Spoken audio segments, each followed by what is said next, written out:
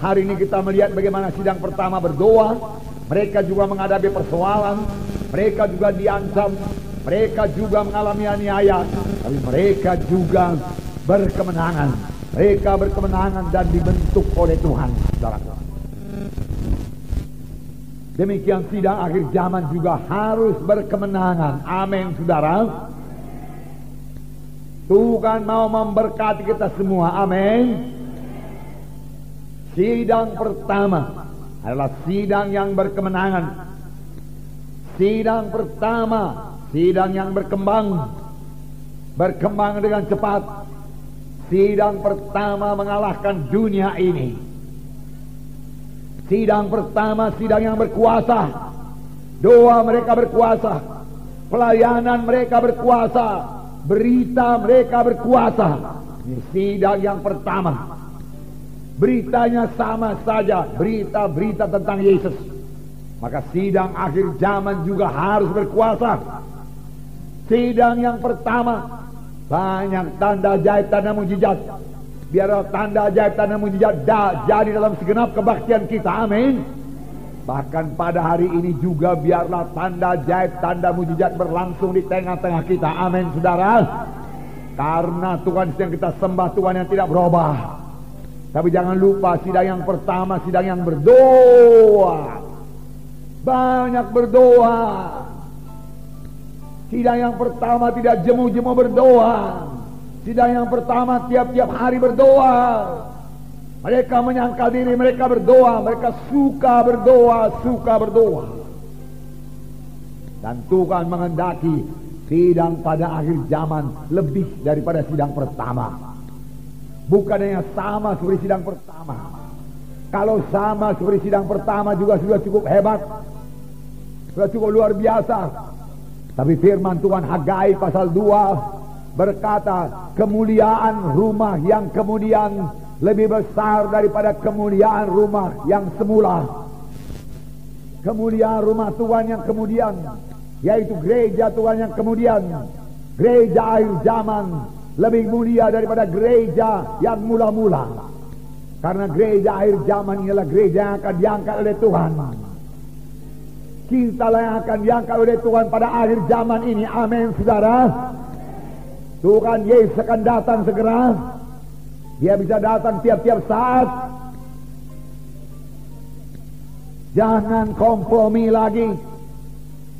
Tinggalkan semua dosa. Tuhan yang mengangkat sidang yang suci. Tinggalkan semua dosa. Jangan kompromi-kompromi dengan kegelapan. Jangan terikat-terikat lagi dengan adat-adat kegelapan.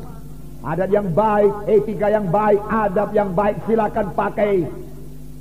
Tetapi adat yang kegelapan tolak semua di dalam nama Yesus. Amin, saudara. Pujilah Tuhan. Supaya kita ikut terangkat waktu Yesus datang kedua kali. Pada waktu murid-murid bertanya, Tuhan, kapankah kedatanganmu yang kedua kali? Tuhan Yesus berkata, pada waktu kamu lihat pohon ara bertunas, kamu tahu musim panas sudah hampir. Ini sudah akhir zaman. Biarlah kita hidup benar di hadapan Tuhan. Amin, saudara. Betul-betul melaksanakan kehendak Tuhan. Kalau berdoa dengan sungguh-sungguh, sama sebagaimana firman Tuhan minggu yang lalu. Bersungguh-sungguh berdoa. Kalau melayani dengan bersungguh-sungguh melayani. Kalau bersaksi dengan sungguh-sungguh. Jangan malu mengaku Tuhan Yesus. Hidup benar, hidup suci. Tinggalkan semua kegelapan. Sehingga berkat Tuhan juga tidak terhalang kepada saudara. Tidak tersendat-sendat datang kepada saudara. Supaya kutuk dosa dibebaskan dari saudara sekalian. Hidup yang baru, hidup berkemenangan, hidup yang berhasil jadi milik saudara. Yesus mati bukan untuk satu sidang yang lemah. Yesus tidak mati buat sidang yang kompromi. Bukan itu maksud Tuhan. Bukan satu gereja yang plin-plan. Bukan satu gereja yang kompromi dengan kegelapan. Itu bukan kehendak Tuhan. Bukan untuk satu gereja yang mati, tidak ada kehidupan di situ. Bukan satu gereja yang lemah, yang tidak menjadi terang. Bukan. Yesus mati untuk satu sidang yang hidup, sidang yang berani, untuk anggota tubuh Kristus yang menjadi terang, menjadi saksi. Amin. Untuk itulah Yesus mati, membangun tubuh Kristus, membangun bangsa pilihan Tuhan, imam-imam yang berkerajaan. Firman Tuhan berkata, supaya kamu memberitakan kemuliaan Tuhan sampai Ia datang. Haleluya, saudara. Itulah dia maksud Tuhan. Satu sidang yang suci, satu sidang yang kuat, satu sidang yang tidak kompromi, satu sidang yang tidak lemah, satu sidang yang bersaksi, yang tidak malu mengakui Yesus sebagai Tuhan dan Juru Selamatnya. Ini kehendak Tuhan. Dan ini, saudaraku, sudah bertambah-tambah jadi di dalam sidang Gereja Kemenangan Iman Indonesia ini. Amin. Amin. Haleluya, haleluya. Tetapi bukan berarti pula tidak ada kesukaran, bukan berarti tidak ada penderitaan, tidak ada ujian, tidak ada pencobaan. Bukan. Harus ada pencobaan, harus ada penderitaan. Tapi bukan penderitaan karena dosa, bukan penderitaan karena penyakit, bukan penderitaan karena kutuk dosa. Jesus, Tuhan Yesus mau mengangkat semua penyakit saudara. Amin. Tuhan Yesus mau mengangkat semua kutuk dosa, bahkan sudah mengangkat semua kutuk dosa. Amin. Sudah. Mari bebas. Percayai firman Tuhan ini. Bebas dari kutuk dosa. Supaya anak cucu saudara juga bebas daripada kutuk dosa. Itu yang menghambat kita maju. Kutuk dosa yang menghambat kita untuk keberkatan. Karena kutuk dosa dari dosa. Kalau dari dosa dari setan, setan tidak suka anak Tuhan keberkatan. Mari maju dalam Tuhan. Jadi ada ujian, ada pencobaan, tapi dalam pencobaan itu kita berserah, bersandar kepada Tuhan. Amin. Ini kehendak Tuhan, saudaraku. Kalau tidak ada aniaya, kalau tidak ada pencobaan, kalau tidak ada ujian, maka kekristenan kita akan terus bayi rohani, anak-anak terus. Bagaimana supaya dewasa? Ada ujian, ada aniaya, tapi kita tetap dalam Roh Kudus, tetap percaya pada kuasa Tuhan, tetap dalam Roh. Amin, saudara. Ya, itu membuat kita dewasa. Kerap kali datang aniaya membuat kita bertambah-tambah berdoa. Dan kalau kita bertambah-tambah bersungguh-sungguh berdoa, kita tahu Tuhan pasti memberkati orang yang berdoa. Amin. Ya, luar biasa Tuhan kita itu. Nah, sidang pertama juga tidak luput daripada aniaya, tidak luput daripada penderitaan. Saya membacakan, mari kita baca Kisah Rasul pasal 4 ayat 23 sampai 35. Dapat saudara, mari kita baca bersama-sama Kisah Para Rasul pasal 4 ayat 23 sampai 35. Mari kita baca. Sesudah dilepaskan, pergilah Petrus dan Yohanes kepada teman-teman mereka. Lalu mereka menceritakan segala sesuatu yang dikatakan imam-imam kepala dan tua-tua kepada mereka. Ketika teman-teman mereka mendengar hal itu, berserulah mereka bersama-sama kepada Allah, katanya, "Ya Tuhan, Engkaulah yang menjadikan langit, bumi, laut dan segala isinya. Dan oleh Roh Kudus, dengan perantaraan hamba-Mu Daud, Bapa kami, Engkau telah berfirman, mengapa rusuh bangsa-bangsa, mengapa suku-suku bangsa mereka-reka perkara yang sia-sia, raja-raja dunia bersiap-siap, dan para pembesar berkumpul untuk melawan Tuhan dan yang diurapinya. Sebab sesungguhnya telah berkumpul dalam kota ini Herodes dan Pontius Pilatus, beserta bangsa-bangsa dan suku-suku bangsa Israel melawan Yesus hamba-Mu yang kudus, yang Engkau urapi, untuk melaksanakan segala sesuatu yang telah Engkau ketentukan dari semula oleh kuasa dan kehendak-Mu. Dan sekarang ya Tuhan, lihatlah bagaimana mereka mengancam kami, dan berikanlah kepada hamba-hamba-Mu keberanian untuk memberitakan firman-Mu. Ulurkanlah tangan-Mu untuk menyembuhkan orang, dan adakanlah tanda-tanda dan mujizat-mujizat oleh nama Yesus hamba-Mu yang kudus. Dan ketika mereka sedang berdoa, goyanglah tempat mereka berkumpul itu, Dan mereka semua penuh dengan Roh Kudus. Lalu mereka memberitakan firman Allah dengan berani. Adapun kumpulan orang yang telah percaya itu, mereka sehati dan sejiwa, dan tidak seorang pun yang berkata bahwa miliknya sendiri, tetapi segala sesuatu adalah kepunyaan mereka bersama. Dan dengan kuasa yang besar, rasul-rasul memberi kesaksian tentang kebangkitan Tuhan Yesus, dan mereka semua hidup dalam kasih karunia yang melimpah-limpah. Sebab tidak ada seorang pun yang berkekurangan di antara mereka, karena mereka atau rumah menjual kepunyaannya itu, dan hasil penjualan itu mereka bawa dan mereka letakkan di bawah kaki rasul-rasul, lalu dibagi-bagikan kepada setiap orang sesuai dengan keperluannya. Puji Tuhan. Nah saudara, ini sidang pertama. Firman Tuhan berkata setelah dilepaskan. Dilepaskan dari mana ini? Mereka ditangkap oleh mahkamah agama, diadili oleh mahkamah agama, dan diancam oleh mahkamah agama. Tidak boleh kebaktian, tidak boleh bicara tentang nama Yesus. Ini tertulis dalam ayat 18. Dan setelah keduanya disuruh masuk, mereka diperintahkan supaya sama sekali jangan berbicara atau mengajar lagi dalam nama Yesus. Wah, sidang yang baru bangkit dikatakan jangan bicara dalam nama Yesus, jangan beritakan nama Yesus. Jadi apalagi yang diberitakan kalau begitu?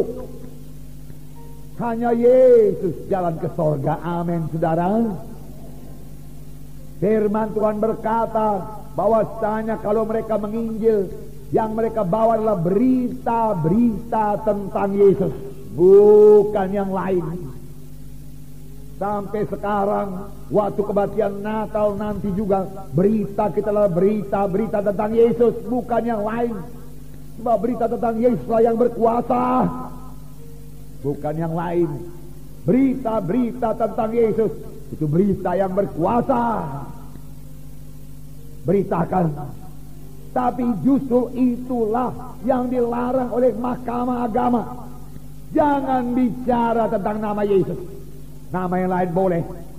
Mau bicara tentang Abraham, Ishak, Yakub, Elia, Elisa, Yesaya, Yeremia, Yeskiel, tidak persoalan. Tetapi jangan Yesus. Lihat tipu daya setan. Setan juga mau supaya sekarang ini gereja sangat jarang menyebut nama Yesus. Karena nama Yesus berkuasa, amin. Nama Yesus menghancurkan setan, amin. Dalam nama Yesus ada kebebasan, amin. Dalam nama Yesus ada kemenangan, amin. Itu yang tidak disukai oleh setan. Mereka melarang, jangan bicara dalam nama Yesus, jangan bicara dalam nama Yesus. Tetapi Petrus berkata, tidak mungkin kami mematuhi engkau. Kami tidak bisa berhenti bicara tentang nama Yesus, tentang yang kami lihat, kami dengar. Lalu mereka mengancam rasul-rasul. Kalau bicara tentang nama Yesus, kami penjarakan, kami tangkap engkau. Apa yang terjadi? Baru ayat 23 berkata, setelah dilepaskan, pergilah Petrus dan Yohanes kepada teman-teman mereka. Lalu mereka menceritakan semuanya kepada teman-temannya. Dan ketika teman-teman itu mendengar hal tersebut, berserulah mereka bersama-sama kepada Tuhan. Lihat cara mereka cerita, cara mereka menceritakan persoalannya, bukan dengan roh yang putus harap, bukan dengan lemah-lemah. Mereka tidak berkata, saudara-saudaraku, kami ini baru dibebaskan daripada mahkamah agama, kami sudah ditawar, dan mahkamah agama berkata tidak boleh lagi bicara tentang nama Yesus. Bagaimana ini? Dia sudah dilarang bicara dalam nama Yesus. Kalau kita bicara dalam nama Yesus, kita dipenjara. Tidak mungkin lagi kita ini mengenapkan amanat agung. Tidak mungkin. Binasalah kita, nggak ada harapan, nggak ada harapan. Tidak mungkin, tidak mungkin. Mereka tidak berkata demikian. Mereka orang-orang yang menang. Mereka menceritakan, kami baru kembali daripada mahkamah agama. Dan mereka memang melarang kita memberitakan nama Yesus. Tapi kita harus mematuhi apa yang diperintahkan Tuhan kepada kita, yaitu kita harus menggenapkan amanat agung, membawa Injil ke seluruh penjuru bumi. Oleh sebab itu saudara jangan takut.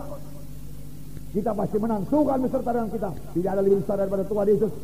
Begitulah mereka berkata, amin. Ya. Lalu apa yang terjadi? Nah, saudara juga jangan berkata negatif. Jangan berkata nggak mungkin. Ada penyakit, matilah saya ini karena kanker saya. Tidak. Amin, saudara. Kanker engkau tidak berkuasa. Tuhan lebih besar daripada kanker dalam nama Yesus. Tumor kecil engkau dalam nama Yesus. Bila kau jamah aku pergi engkau dalam nama Yesus. Ada ginjal, darah tinggi. Oh, tidak bisa. Tidak bisa, itu dulu manusia lama bisa kau sentuh. Ini manusia baru. Roh Kudus dalamku. Amin, saudara. Amin, saudara. Ya. Nah, itu setan penipu. Jadi lawan dia dalam nama Yesus. Ada kuasa dalam nama Yesus. Itu sebabnya setan tidak senang kalau anak-anak Tuhan bicara dalam nama Yesus. Firman Tuhan berkata, kalau kamu berbuat sesuatu, berbuat dalam nama Yesus. Kalau kamu minum sesuatu dalam nama Yesus, terima kasih buat minuman itu kan. Amin, minum. Waktu makan, terima kasih buat berkat minum Tuhan. Kami terima. Sucikan semua dengan darah Yesus. Dalam nama Yesus kami makan. Amin. Dalam nama Yesus kami berdoa. Selalu dalam nama Yesus. Mahkamah agama yang berkata, jangan bicara dalam nama Yesus.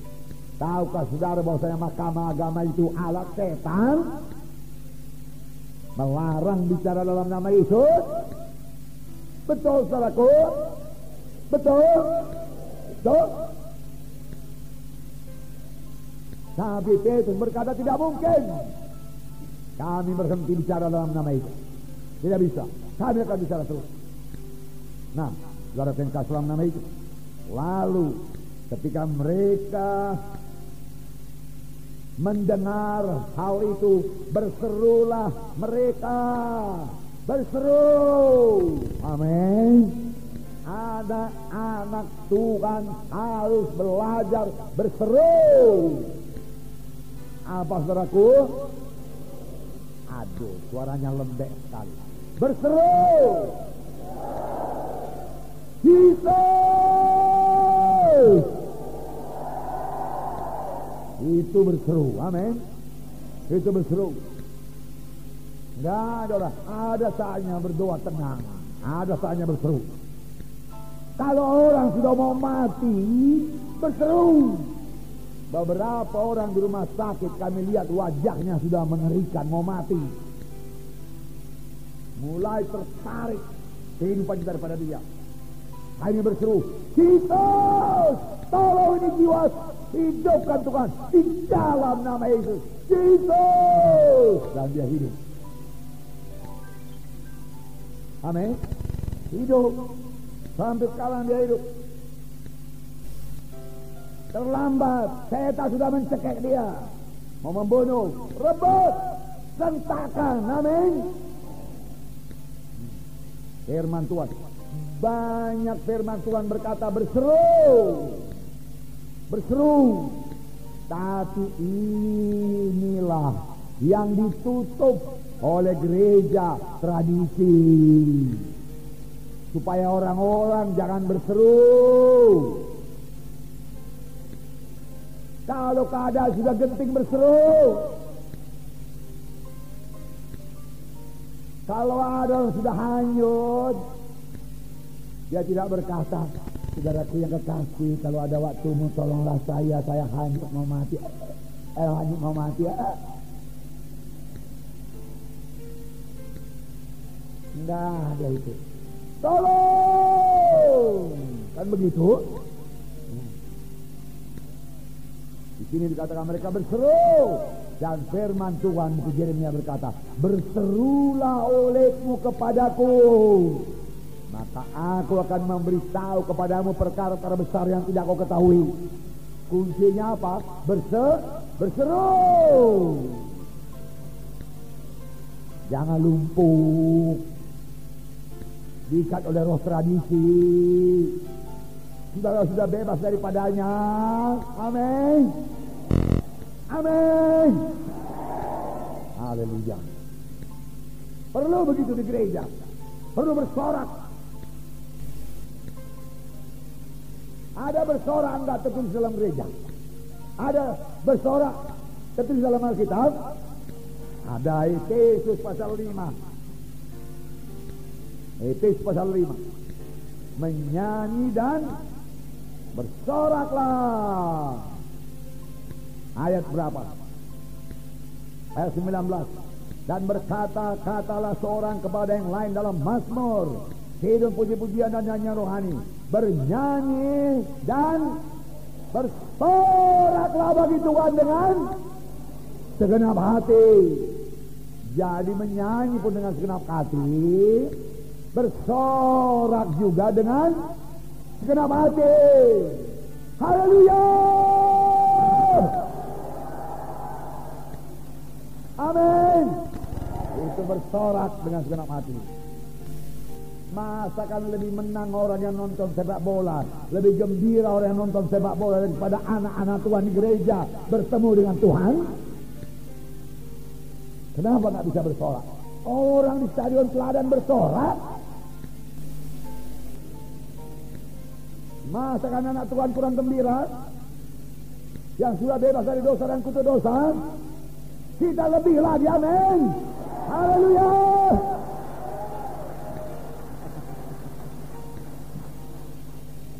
Haleluya. Puji Tuhan. Hari Jumat yang lalu saya menghadiri satu gereja tradisi. Saya nggak tahu apakah dia punya mic atau tidak, karena saya nggak muat lagi di dalam. Gerejanya kira-kira 500 orang lah. Lalu saya di samping, nggak di muka pintu besar di samping. Nggak tahu saya apa yang kejadian di dalam, nggak kedengaran. Kalau ada kor pun nggak pakai musik. Saudara, nyanyi pun saya rasa nggak pakai musik. Saudara, aduh, saudara. Jadi saya nggak tahu apa yang kejadian. Di dalam juga nggak bersemangat. Saya pikir-pikir syukur saya ada di luar. Jadi saya di luar, saudaraku, hanya boleh cerita-cerita di luar, saudara. Di sini kalau saya khotbah jangan cerita, saudaraku, amin.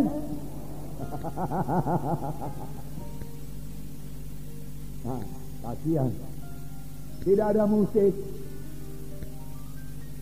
Kenapa? Karena katanya duniawi. Saudara, musik itu tergantung kepada orang yang memainkannya. Amin.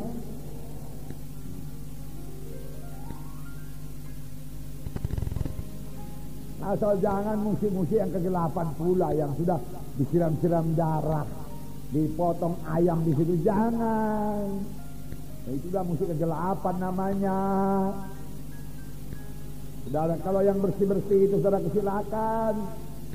Nggak ada disembah-sembah, silakan. Saudara silakan. Sebab dalam 2 Tawarik 5 ayat 13-14 saya bacakan pada saudara. 2 Tawarik 5 musik dipakai. 13. Lalu para peniup nafiri, para penyanyi itu serentak memperdengarkan paduan suaranya untuk menyanyikan puji-pujian dan syukur kepada Tuhan. Mereka menyaringkan suara dengan nafiri, seracap dan alat-alat musik sambil memuji Tuhan dengan ucapan, sebab Ia baik, bahwasanya untuk selama-lamanya kasih setianya. Pada ketika itu rumah itu, yakni rumah Tuhan, dipenuhi awan, sehingga imam-imam itu tidak tahan berdiri untuk menyelenggarakan kebaktian. Oleh karena awan itu, sebab kemuliaan Tuhan memenuhi rumah. Para peniup nafiri, para pemain seracap, alat-alat musik memuji Tuhan dengan ucapan, dengan nyanyian, sebab Ia baik, bahwa untuk selama-lamanya kasih setianya. Sebab Ia baik, bahwasanya untuk selama-lamanya kasih setianya. Musik dimainkan, seracap dimainkan, saudaraku, nafiri ditiup, Dan tiba-tiba Roh Kudus turun dan semua mereka tergeletak. Amin. Yang dikatakan imam-imam tidak sanggup berdiri. Semua tergeletak.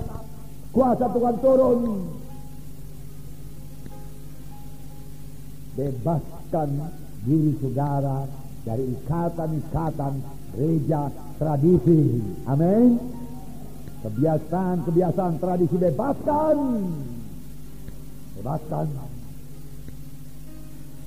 Jangan coba-coba bawa celebration ke gereja, gereja tradisi. Kedagingan katanya nanti. Main samba pula dia di gereja katanya. Padahal selaku Daud menari-nari di muka Tuhan. Amin. Mazmur 149. Mazmur 149.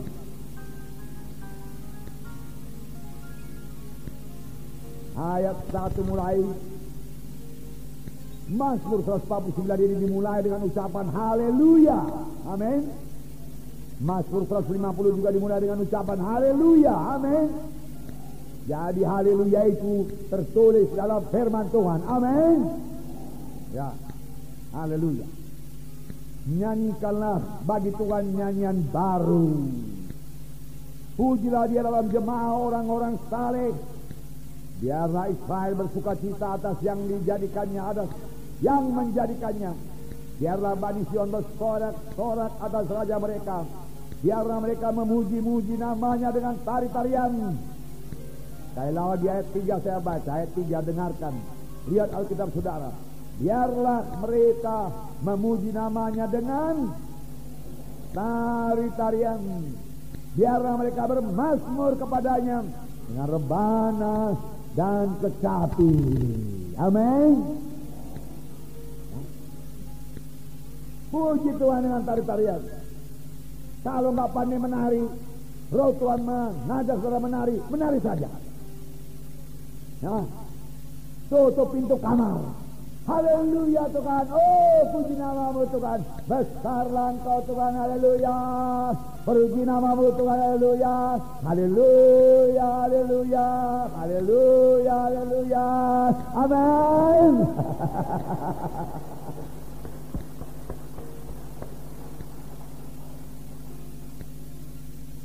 Apa salahnya, saudara? Antara saudara dengan Tuhan aja kan? Tuhan tak akan menertawakan saudara. Tuhan tak akan bilang langkahnya salah itu.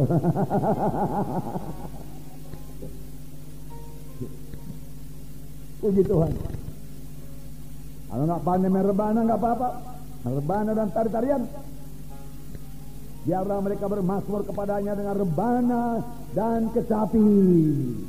Puji Tuhan, Tuhan membukakan rahasia firman-Nya kepada kita. Tuhan pulihkan dalam sidang kita ini. Hargakan itu saudaraku. Amin. Kita semua dapat berkat. Nah, demikian halnya dengan berseru. Berseru. Nama Yesus begitu berkuasa. Kadang-kadang saya berdoa hanya menyebut nama Yesus, bukan mantra. Yesus, syukur Tuhan. Haleluya. Lalu saya ingat berkat Tuhan telah menolong saya dalam satu perkara. Syukur Tuhan Yesus. Yesus, terima kasih. Yesus, terima kasih Tuhan. Berkatmu begini. Yesus, di sini juga aku bersyukur Tuhan, kau menolong kami. Yesus, terima kasih. Yesus, terima kasih Tuhan, terima kasih. Tidak sulit berdoa. Amin. Tanda kita punya persekutuan dengan Tuhan. Yesus, aku cinta padamu Tuhan. Yesus, aku rindu Engkau Tuhan. Tuhan Yesus, aku mau memuji Engkau, aku mau bersekutu denganmu saja Tuhan. Tidak ada permintaanku Tuhan. Tapi aku mau berkata-kata dengan Engkau. Oh Yesus, aku cinta padamu Yesus. Amin. Dan saudara boleh tahu-tahu sudah setengah jam berlalu.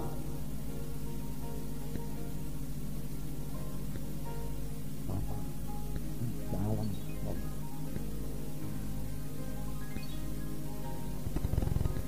dalam nama Yesus, tolong anak ini Tuhan. Roh penghalang dalam nama Yesus pergi. Kalau nggak bisa berdoa dia merasa. Padahal sebenarnya dia berseru saja, Tuhan Yesus, aku datang di hadirat-Mu Tuhan. Aku datang ke hadirat-Mu, membawa pujian. Besarlah Engkau Tuhan, hebat Engkau Tuhan, gak ada yang seperti Engkau Tuhan. Aku banggakan Engkau Tuhan. Haleluya. Mudah berdoa bukan? Doa sidang pertama. Apa katanya rupanya? Dalam doanya itu sudah ada persoalan, sudah diancam. Apakah katanya? Dalam Kisah 4 tadi dikatakan, berserulah mereka bersama-sama kepada Tuhan. Katanya, ya Tuhan, Engkaulah yang menjadikan langit dan bumi dan laut dan segala isinya. Dia masih memuji Tuhan. Amin. Minggu yang lalu kita melihat firman Tuhan, seorang perempuan Kanani berdoa kepada Tuhan dan tidak dijawab Tuhan. Tetapi apa diperbuat perempuan itu? Dia tidak menyerah. Firman Tuhan kita baca minggu yang lalu, maka perempuan itu mendekat kepada Yesus dan menyembah Yesus. Amin. Dia menyembah Yesus. Dan Yesus mulai menjawab. Kapan kita mulai menyembah Yesus, memuji Tuhan, membesarkan Tuhan, Tuhan mulai mendengar doa kita dan menjawab doa kita. Amin. Haleluya. Doa mereka doa yang menang. Mereka tidak berdoa, Tuhan lihatlah semuanya ini Tuhan, gak ada harapan lagi Tuhan, matilah kami sekali ini Tuhan. Dari larang kami bicara dalam nama Yesus. Mereka yang punya kekuasaan Tuhan, kami ini gak apa-apa Tuhan, belalang-belalang kami ini Tuhan. Tuhan matilah kami sekali ini. Enggak demikian. Amin. Tidak demikian. Nah, mereka berdoa dengan berkemenangan. Mereka berseru, Tuhan, dia katakan, Engkaulah Tuhan yang menciptakan langit, bumi dan laut dan segala isinya. Wah, luar biasa. Tuhan, Engkau Tuhan yang besar, Engkau bisa menyelesaikan persoalan ini. Engkau bisa menyelesaikan persoalan ini. Engkau bisa menyembuhkan saya. Pada waktu saudara berdoa, percayakah saudara bahwasanya Tuhan Yesus sanggup menolong saudara? Apapun penyakit saudara, apapun persoalan saudara, percayakah saudara Tuhan bisa menyelesaikannya? Itulah yang akan jadi. Amin. Haleluya. Mereka juga demikian saudara. Apalagi mereka berdoa bersehati semuanya. Entah berapa banyak saya tidak tahu. Karena pada waktu ini yang sudah selamat barangkali sudah 10.000 orang. Karena 3.000 orang pada hari Pentakosta. Dan 3.000 orang ini memberi diri mereka dibaptis. Mereka memberi diri dibaptis 3.000. Nanti sore ada baptisan air. Beri diri saudara dibaptis. Bebas daripada ikatan-ikatan. Bebas daripada manusia lama. Saudara lihat berita iman saudara nanti saja dibaca, saya ceritakan kepada saudara. Ada seorang di situ yang putus sekolah. Dia tidak bisa membiayai studinya lagi. Kalau dia mulai menjadi anak nakal, turun ke jalanan, ikut-ikut judi, SD dan lain sebagainya. Tetapi semoga dia mendengarkan Injil Tuhan. Terus ikut kebaktian KKS, training. dan memberi diri dibaptis, dan dia bersaksi sudah dibaptis, maka saya bebas dari judi, bebas dari kemalasan, timbul semangat saya berani masuk sekolah, walau orang tua saya tidak sanggup membiayai, saya tarik besak, dia katakan, dan saya memberikan persepuluhan saya, dia katakan. Berapalah persepuluhan tukang becak, penarik becak. Tapi persepuluhan tak persepuluhan.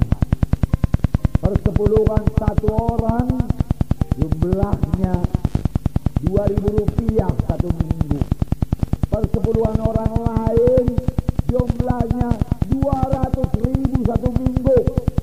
Tapi di hadapan Tuhan yang 2.000 dan 200.000 itu sama-sama saja nilainya, karena sama-sama persepuluhan. Persepuluhan tetap persepuluhan. Kita katakanlah persepuluhan saya 50.000 satu minggu, persepuluhan saudara 5.000. Harganya, berkatnya di hadapan Tuhan sama saja, karena sama-sama persepuluhan. Bahkan kalau saya berikan 40.000 dan saudara berikan 5.000, karena memang persepuluhan saudara 5.000, padahal seharusnya persepuluhan saya 50.000, tapi saya hanya memberikan 40.000, maka saya tidak akan diberkati Tuhan. Saudara yang diberkati Tuhan, amin. Karena saudara sudah mengenakan persepuluhan, sedangkan saya belum, walau jumlahnya lebih banyak. Begitulah adilnya Tuhan, amin. Dan ceritanya itu berkata dia berikan persepuluhan, dia dapat beasiswa, dia menyelesaikan studinya, kemudian dia masih itu yang kita rema, karena dia kepingin orang lain juga dapat pertolongan. Apakah yang lebih indah daripada menolong orang lain, saudaraku? Hidup saya sangatlah bahagianya, sangat bahagia. Memang saya bahagia dengan istri yang diberikan Tuhan kepada saya, dengan anak-anak yang diberikan Tuhan kepada saya. Puji Tuhan, saya bersyukur kepada Tuhan. Saudara, tapi tahukah saudara apa yang membuat saya bahagia? Banyak jiwa-jiwa berubah hidupnya dalam pelayanan saya. Banyak jiwa-jiwa selamat dalam pelayanan saya, amin saudara. Walaupun saya menanggung banyak aniaya, banyak catat, banyak fitnah, luar biasa banyaknya, apalagi dalam permulaan sidang ini. Luar biasa.